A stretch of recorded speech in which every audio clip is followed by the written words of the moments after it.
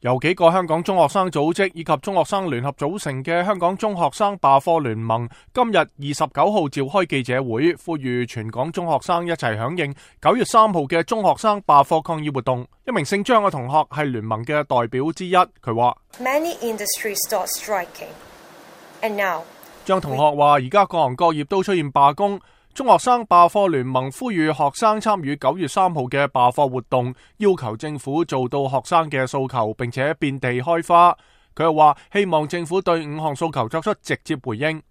呢個聯盟話目前有超過90間學校響應呢個罷課活動，而每間學校最少有100名學生參與。初步估計呢一項罷課活動最少要有9000人參加。為咗使到活動對罷課學生嘅學業上嘅影響降至最低，聯盟亦作出補救措施。We have contacted tertiary educational teams. 呢名姓張嘅同學話已經同高等教育團隊同專家取得聯絡，會有專業嘅社工、律師同埋教師提供免費嘅情緒管理、法律以及課程嘅支援。喺回答美國之音記者提問有關國際社會援助問題嘅時候，中學生罷課聯盟嘅代表話：